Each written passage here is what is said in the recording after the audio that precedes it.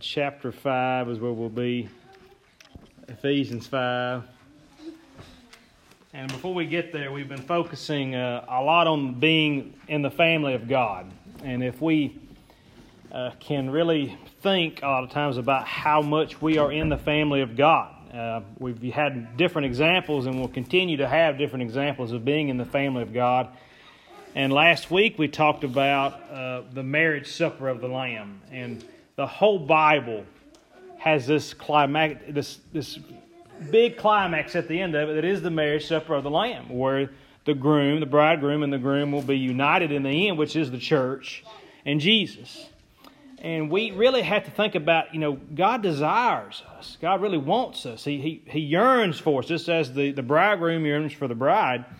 But there's also the bride's thought process as well in this. And we had to think a little bit about marriage today and how marriage works. It wasn't man's idea. It wasn't man's idea to design marriage. Jesus even quotes one of the oldest pieces of Scripture. I believe it's from Genesis. I can't remember what chapter that is, but Genesis or Matthew's, where he says at Matthew chapter 19, he says, "Have you not heard? From the very beginning he created man, he created woman, and man must leave his mother and his father's house, and they'll be united and become one flesh." So it's very easy for us to understand the thought process behind this with marriage. And it's very simple to think about back in the Garden of Eden when it was instituted and created. I can imagine Eve asking Adam, "Do you still love me, Adam?" And Adam thinking, "Well, there ain't nobody else. I got you." But if we could really think that way with our marriage physically, with each other, with man and woman here, but the same way with marriage with us and God. There is nobody else. God shouldn't come to us and say, "We got anybody else to go to?" We shouldn't have anybody else to go to. Do you love me? Of course I do, God. You've given me all these things. In other words, the idea of marriage is not just the relationship between a man and a woman. It was first between God and His people. It was first between God and Adam when He created them in the Garden of Eden. So we really have to think about, in other words, this is created in the image of God's love for us. Marriage and the whole aspect of it is God's love to us, the whole thought process. And we look at Ephesians chapter 5:22 is where we'll start at. And if you would, please stand this morning to pay reverence to the reading of the Word of God. Paul writes this passage here, and we'd like to look at it. And we use it a lot in wedding ceremonies, and we'd like to look at it this morning a little bit. Ephesians 5:22, it says, "Wives, submit yourselves unto your own husbands, as unto the Lord, for the husband is the head of the wife, even as Christ is the head of the church, and He is the Savior of the body. Therefore, as the church is subject unto Christ, so let the wives be to their own husband in everything. Husbands, love your wives, even as Christ loved the church, and gave Himself for it, that He might sanctify and cleanse it with the washing of water by the word, that He might present it to Himself a glorious church, not having a spot or wrinkle, or any such thing, that it should be holy and without blemish. So ought men to love their wives as their own bodies. He that loveth his wife loveth himself. For no man ever yet hateth his own flesh, but nourisheth it and cherisheth it, even as the Lord the church. For we are members of the holy body of His flesh and of His bones.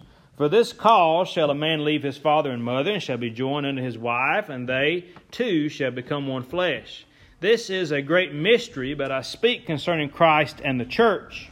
Nevertheless, let every one of you in particular so love his wife, even as himself, and the wife see that she reverence her husband."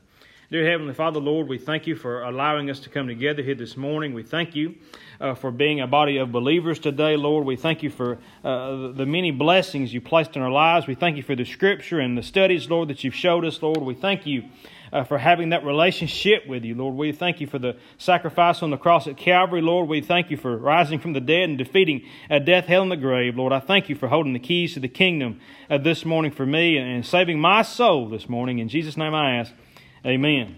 You can be seated this morning. Now, with the Scriptures that we're looking at, I believe God gave us a marriage not to just make us complete, not to give us a helpmate, not to give us a soulmate, not to give us certain things, but I believe that God really gave us marriage so that we could use it as an example. We could see the love through the marriage covenant and understand God's love to us in the same way, having that parallel. Now, Paul uses multiple things here in the Scripture that we read that is parallel to the same relationship that we have with our spouse. As the head of the wife, and Christ is the head of the church. We have subject to your husband, and the church is subject to Christ. And it says, love your wives just as Christ has loved the church. So there's a lot of parallels in the marriage institution that God is talking about, that Paul is writing to this church here. But we're often seeing, and we're trying to tell people how to love their spouse, and we're trying to tell people that we should love our spouse just as Christ loved the church, and we should have these things. But I'm going to tell you, we don't understand that a lot of times. We skim over that Scripture, and we use it in counseling, we use it in trying to help people. But a lot of times, I myself do not understand that we're trying to tell people to love their spouse as Christ has loved the church. Christ loving us, the church, His people, the ones that have accepted Him, is a big deal. It is a step up, and we can't really grasp it a lot of times because we sometimes we don't understand it. But God desires for you to forever be His companion. He does. He wants you to be His forever. And this picture became really clear about some of the things that He said, some of the things about He loves us. When we were studying this, we came across a description of one of the first century Jewish culture. In first century Jewish culture, the groom would go to his possible spouse, the woman that he wanted to marry, and he would make a covenant. And he would make a covenant with her, and if they both agreed, they would fix a glass of wine. They would drink the wine together. And if they agreed, the covenant was agreed upon. What would happen next is the man would then go, and he would go to his mother and his father's house, and he would build a room. And he would build a room on his mother's and father's house. And when that room was complete, as soon as it was done, he would go back to his soon-to-be wife, and the marriage ceremony happened at that instant. It was done and said. Now, to understand that, we look at John 14, 2 through 3. It says, in my Father's house are many mansions. If it were not so, I would have told you, I go to prepare a place for you. And if I go, listen to this, I just told you this now. If I go and prepare a place for you, I will come again and receive you unto myself, that where I am, there you may be also. Praise the Lord this morning. Just as He understood this Jewish culture in this day, that they went and they prepared a room, they prepared a mansion, they prepared a dwelling place. Once this place was ready and ready to go, He was going to come back and get His wife. Just as Jesus is now preparing a place for you and me, when it is ready, He's going to come and get His bride, which is the church. Praise the Lord today. This is the image that Jesus left with His disciples right before being crucified. He gets crucified right after this. Understand something today, church. We've got a big promise waiting for us. The bride is going to be taken by the bridegroom when the place is ready. And I don't know when it's going to be ready. I don't know if it's going to be ready tomorrow, today, in 2,000 years. I'm not going to stand up here and try to tell the future of when He's coming back, but one day He's coming. When it's ready, He's coming.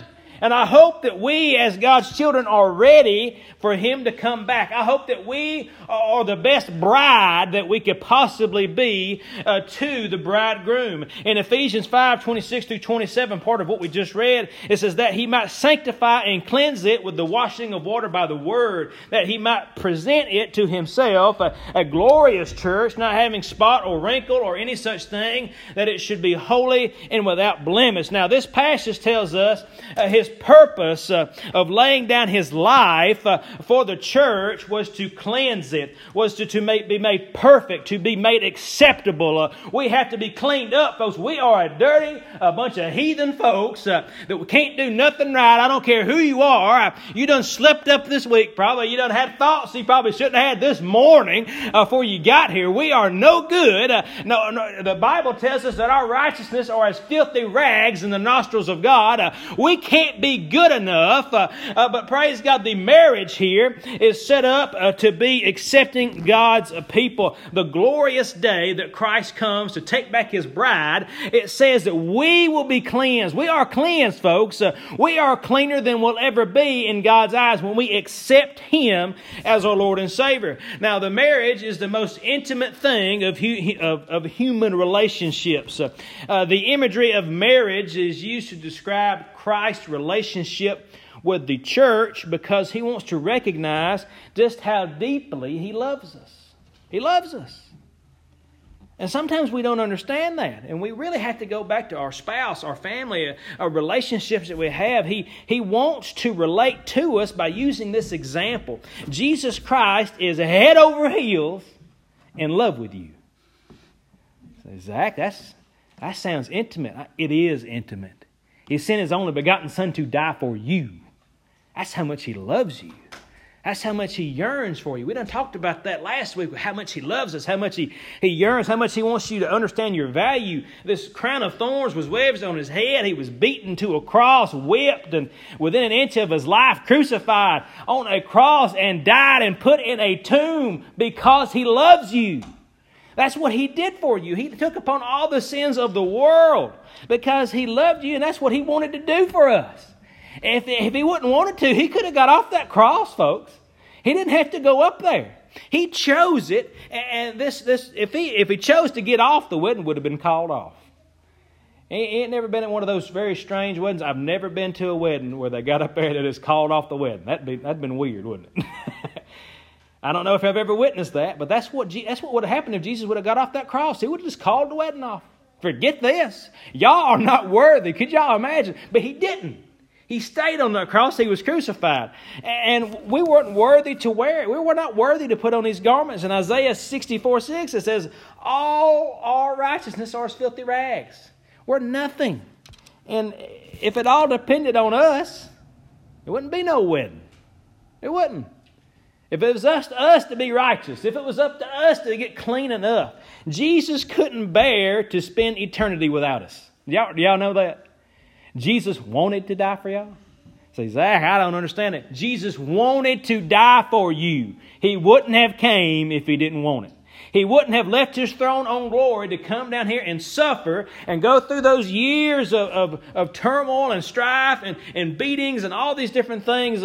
He uses several words in Ephesians 5:26 to try to illustrate what He means. In all her glory and all these splendid clothing and all these different things, I want you to think just for a moment, ladies in the church. Now, we're talking a little bit this morning about the bride. We talked about the bridegroom some and him yearning for his people and his yearning for his bride. But, I mean, the women can understand this. I want you to think about some of the women. If you've been married, you probably had a wedding dress. If we've watched enough weddings or been to enough weddings, you had a wedding dress, okay? Now, I don't know. I'm not trying to guess what you spent on your wedding dress, but there's been studies, okay, and I wrote them down. The wedding dress cost average between $1,000 to $1,800 for a wedding dress. That's average what they're spending on a wedding dress. Princess Diana had over 1,000 pearls on her wedding dress when she got married. And we have to think a little bit about what's going on here. We're spending $150 to $300 on a piece to go on your head. Okay, I don't know. I'm just reading the studies. We got $60 spent on a pair of shoes. We've got all this money wrapped up, and if you went and bought a designer wedding dress, it would have cost you thousands upon thousands of dollars to get a designer wedding dress. Zach, what kind of point are you trying to make? I'm trying to help you to understand when the wedding is done, we try to think about why money is spent on things like that. We do. I do. When I look at that and we think about some of the things that are going on, why would you spend a large sum of money on a single article of clothing, wore for a single hour, on a single day, for a single event that will never be put on again, never tried on again? It may be put in a box up in a closet one day. And I'm not picking on y'all women for spending much money on a wedding dress. I'm trying to help you understand the thought process of why you did it. You did it because the wedding is your day. The wedding's your day. It's not the bridegroom's day. It is the bride's day at that wedding. Now, the bridegroom, the man, he rented a tux or whatever, spent $50 to $100, and that's about it. He spent $150 max probably to get a tux for that day. But the bride has all these things. She wants to be her day. The wedding belongs to the bride. It is her day. It is the special occasion. Her desire of her heart is fulfilled that day. And she desires to what? To look her very best. It is the best she will ever look possibly in her life, in her mind. That is the best that she's going to look. And I have seen wedding photos of people, they just glow. I remember the day that I got married. I said it last week. I remember my wife walking down the aisle. I remember the dress. I remember how she looked. I remember the smile. She looked gorgeous that day. She's looked just as good since then. Yeah, I'm trying to get some points this morning. It's all right. But she was just gorgeous coming down that aisle. She desires to look her best. And no matter what the price, a lot of times it don't matter. They're going to look their best. The Bible tells us that when Christ comes for the bride, the church, she will be adorned in beauty. There will be perfectness. There will be all imperfections gone. There will be no blemishes. There will be no spots on that dress. Everything will be clean and white, perfect. It will be holy. And we remember last week talking about the 10-cow woman, that woman that had to have 10 cows give for her, and she came back and nobody could recognize her because everything that was given for her. It's the same thing for the bride on her day of her wedding. Everybody wants to feel important. Everybody wants to feel valuable. And the Bible tells us that one day Christ will come for His bride, the church, and she will be adorned in beauty. Gorgeous. That's us. I don't know if y'all, I'm talking about y'all. I'm not talking about a fictitious bride. I'm talking about y'all. You will be adorned in beauty. There will be perfection. We think about all these different things that people go through, that women go through on their wedding day. And imagine how beautiful this gown of the bride of Christ will be. I can't imagine it. We try to cover up different things. It says right here in our passage, it says we'll be without spot, without wrinkle, be holy, be blameless, be no spot, nothing on it. And we think about sin. And none of us can claim to be sinless. We can't. We've got sin in our lives. But without spot or without stain, that implies that we will be without sin. When we are caught up in the clouds, when we meet our Savior, when we have this great wedding day, there will be no stains. There will be no sin. It will be gone. It will be wiped away. He alone will cleanse us from this sin and will make us pure. And I think it's very interesting that I think about wedding days, and I started thinking about the makeup that goes on our wedding day. And all the makeup and all the hairdos and all the nails and everything has to be just right. When Christ returns, He ain't going to use no makeup. He ain't. He ain't going to have to do your hair. He ain't going to have to do your nails. You're going to be perfect because you follow Him. He is going to make you perfect. And I don't understand that. I don't. That's a big wonder. It talks about it even in Paul's writing. It's kind of a wonder thing. It's a glory thing. It's His power being rained upon us. I can't tell you how He took the dust of the earth and formed man, and I can't tell you how He's going to wash us white as snow and make us the most beautiful thing you've ever seen for my life. I looked in the mirror enough times to just look and say, God, how are you going to make this thing the most beautiful thing? That the bride of the church is here looking at the bride of the church, and I don't understand it. I want you to know that God will bless us. God will clean us up. We don't have to have Botox. We don't have to have makeup. We don't have to have anything, aging cream. We ain't going to need it. He's going to make us perfect. In our earthly bodies, we've got scars and all these things. We've got places. But when God calls us home, it's going to be gone. We're going to be perfect. When He comes for the church, He's not going to have to use those things. In 1 John 3:2 it says, "But we know that when He appears, He shall be like Him, for we shall see Him as He is." We're going to see Him, and He's going to see us. Perfect. The idea isn't that the bride is in this state before the wedding day. We're not constantly ready. The bride, I want you to realize on a wedding day, the bride isn't dressed up for a week. It doesn't happen like that. You know what? You know when the bride gets ready for the wedding? The day. That day, she's ready. God's going to come. You're going to be ready, and you don't have to do these things. God's going to do it for you. Ain't it good to know that He is going to do it? He is going to take care of it. He's going to clean you up. And the idea isn't that the bride is in this state the whole time. It is the wedding day. The church will be in the state of glory. You and I will be without spot, without wrinkle, without anything wrong with us. We won't be, I'll use myself as an example, we won't be overweight. Can you imagine the scene and the wedding and the purpose and the highlight of all creation, what we've been looking forward to since the very beginning of time? We covered that last week. That's going to be it. The whole buildup.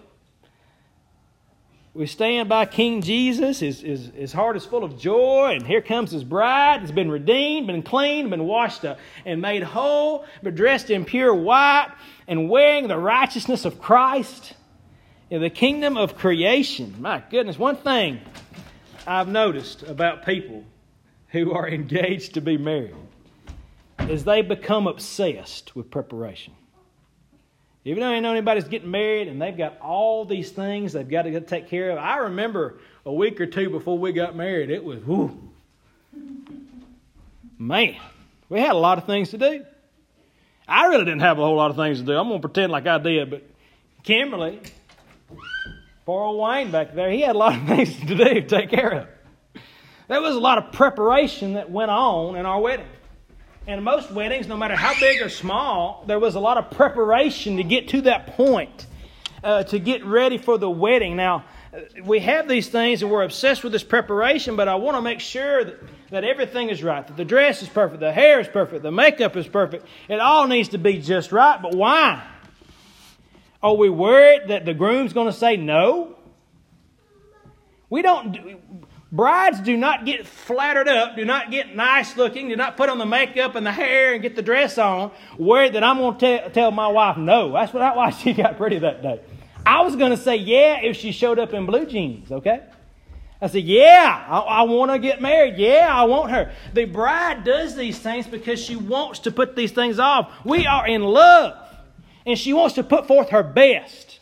That's why she did it. That's why most of the brides are so dolled up and look so nice on their wedding. They want to give their best to their husbands. They want to put everything online, the best that they can possibly get. I don't care what it is, what it looks like. They want to put their best on to give it to them. And they want to show it to their groom. And we want to look our best for Christ. We want to have our hearts be pure. We want to have our lives marked with grace and with love. We want to be prepared for His coming. The same way that we want to be prepared, we want to look nice, is the same way that the bride gets ready for the groom. We want to have a life that reflects that we love them.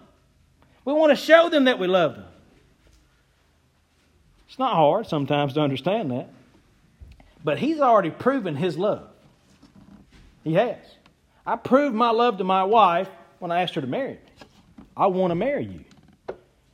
And she said yeah, and that might have proved it a little bit, but she had to say yeah in front of a bunch of folks too. The bridegroom wants to marry us. He's already proven it. He's already went to the cross.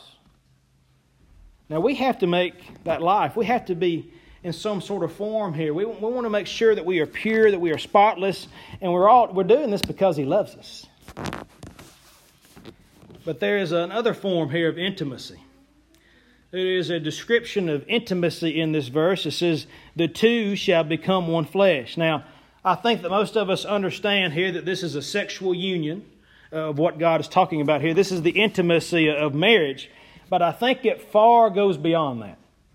Sometimes we make that a simple thought process, but beyond a physical intimacy of using the word one flesh, I believe it's speaking about the intimacy in general. The intimacy that we have. It's alluding to the intimacy and the union with God. There is never a groom that was standing wherever they're standing at next to the preacher getting married that didn't have a grin usually. Usually have a smile. It's the best day, one of the best days of their lives. That they can stand there and they can grin. They can smile. They can have a big, big smile. They're getting the apple of their eye. They're getting what they've yearned for. They're getting so much. And they have this bride that's just dressed up and looking so good. And you've recited your wedding vows and gotten ready. And likely you said something pretty much like this. All I have give to you, forsaking all others, to be yours alone until death do we part. But there's another set of wedding vows that you've said. There's another set of wedding vows, and Jesus said it In Luke 14:33, it says, "So likewise, whosoever he be of you that forsaketh not all that he hath, he cannot be my disciple." Jesus gave you all that he had. Everything. His life. So that we could be free, so that we could be saved, so that we could accept him. When you made that commitment, did you mean it? When you made that commitment to Jesus Christ, when you said, "Lord, I accept everything that you've laid down on the cross for me, Lord. I accept you. I love you." Did you really mean it? Did you? A lot of times we catch ourselves not really thinking through, not really thinking about how hard it is. How hard it is to be alone in your house. How hard it is sometimes to be with God, to feel special. And we want to look just for a moment about things that being at home alone with God. You know, sometimes we've got to take that special time in prayer. We have to have that one room. And we think about our rooms and we have a special place. I hope that you've got a special place that you can pray to God. We've got to have an intimate relationship. If your intimate relationship with God is a public relationship with God, that's not a very close relationship. You say, "Zach, I have an intimate relationship with God because I get there on Sunday mornings and I worship the Lord and I listen to preaching and I go home." I want to tell you something. Public showing of an intimate relationship doesn't work. If the only time that a couple was ever together, they were in public, it wouldn't work. They don't have an intimate relationship if they're always in public. They have to have private time to themselves. You have to have private time with God. You have to have a time that you can get into a prayer closet, as the New Testament shows us not to be going into a prayer closet and praying to Him, but we have to have this one room. You go into one room in your house, you got a TV. You go into another room in the house, you've got something else. You've got a game, you've got this, you've got a computer, you've got food. We can pretty much go around our house and be constantly attention taken away from our true Savior, from the person that's going to come back and get us one day. And don't forget, you got a phone in your pocket that you tote everywhere with you. We have so many distractions to keep us from thinking about God, and the things of God are not the same as God Himself. Many of us do Bible study and read our Bibles and we think we've spent time with God. It's not really how it works. I want you to have a good friend, and I want you to have a good friend pretend that they've wrote a book about themselves, and you go over to visit your friend, and when you go over to visit your friend, you pick up that book about your friend, and you sit next to your friend, and you read the book about your friend. Is that a relationship? No. Jack, what's wrong? It's not a relationship to spend time with somebody and read about them. So don't think reading your Bible is you having a relationship with God. That don't work. So what is a relationship with God? We have to choose to spend time to be intimate, to spend time talking to them, to spend time looking for them, understanding their real desires, their real feelings. Maybe we're caught in this performance trap. We're trying to do so much to think that we've been accepted. And I've been caught in that trap where if I read a chapter a day, I'll have a close relationship with God. If I read through a Bible, I'll have a close relationship with God. And I'll tell you something, there ain't nothing wrong with doing those things, but they do not give you a relationship with God. You know about it. You can read about all the celebrities in California all you want to. You can read about all these different people all you want to, but you ain't never going to have a relationship with them. If they ain't there with you and they don't know you by name, God knows you by name. He has a relationship with you. He knows you. He doesn't want you reading the book just that. I'm not telling you don't read your Bible. But I'm telling you go beyond that. Have a relationship with Him. Have an intimate moment. The bedroom is a place for couples to have an intimate moment for their relationship. Where do you have intimate moments with God? Where is it? Do you place a certain place that you have that relationship with God? This is where I have it. This is the place. You don't have a TV. You don't have a computer. You put your phone somewhere else. You get in there and you pray. It could be in your car going home. I don't care where it's at. You need a place to have an intimate relationship with your Creator, with your bridegroom, because one day that relationship's going to be exposed. He's going to call His children home. Yeah, you're going to be robed in white. Yeah, everything's going to be perfect. But I want you to know something. I want to be ready for my wedding day. I do. I want to look the best I've ever looked. We have to really think about the covenant that we've made with Jesus, the day that you accepted Him into your life, the day that you said, Lord, I love you. Lord, I trust you. I trust in you. I'm going to put everything on the line for you. Everything else has been turned away. Lord, I'm going to look to you. Is it the same covenant today? Marriage has failed the same way, folks. We can use this as a two-way street to understand your union with Christ is the same way with the marriage going on in your home. Sometimes people get distracted. Sometimes people get their eyes on something else. Sometimes people pursue other things or other people. And it messes up their relationship. God's going to always be there, though. That's the difference. God is going to be there no matter what you do, no matter what you say, no matter what you've done, no matter who you've seen, no matter what you've went out and, my goodness, done with different things. God's going to be there. God's going to forgive you. God's going to accept you. That is the best bridegroom you've ever had in your life is the bridegroom of God. Us, the bride of the church, we don't have any better person that we can pour our hearts out to, that we can be intimate to. I want you to think about when you was in school. If you had your little old boyfriend, I was dating my wife in high school. We used to write letters to each other. Hey, how you doing? I love you. You look real nice. And we have these little, even adults, they sometimes do it. Hey, it's real nice and intimate. They write notes to each other. Hey, darling, I love you. I think about you all the time. I send my wife a little text and I'm thinking about you, love you. I hope you have a good day. You ever thought, just sit down, take your piece of paper and write out just how much you feel about God? Zach, that sounds weird. Yeah. That's how much you ought to love God. You ought to do some weird stuff. Say, God, I love you. I'm going to write letters to you. God, I'm going to cry out to you. God, I'm going to talk to you. There is a way higher level of thinking when you think about an intimate relationship with God than we were with a physical person. That is different. There is a spiritual relationship we have to have. He loves us. And we've already talked about the bridegroom. One day He's going to clean us up, dress us in white, bring us to the holiest place that we can think of, and we are going to be united with Christ, and it's all because of Him. I like to show my wife that I care for her. And I'll say things and I'll do things. And I won't do them for myself. I'm telling you right now, I do not do them for myself. We went to this place this weekend. And she'll tell you, I can tell he just didn't want to be there as soon as we got there. I enjoyed myself when I got there. I didn't really want to be there. I did it because I love her.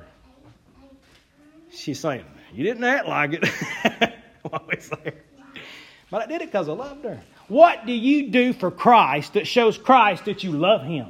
You go out of your way to do things for Him. You'll drive so far out of your way to do this. You'll suffer through traffic, a parade going through the middle of a town at 12 o'clock in the middle of the day, and I'm trying to get somewhere. Ruin the whole thought process of having a nice day. What have you done to get out of your way to show the bridegroom that you love Him, that you care for Him, that you yearn for them, that you have a certain experience that you want to have with them? What have you done? We have to have those things. As they get a verse of some song ready.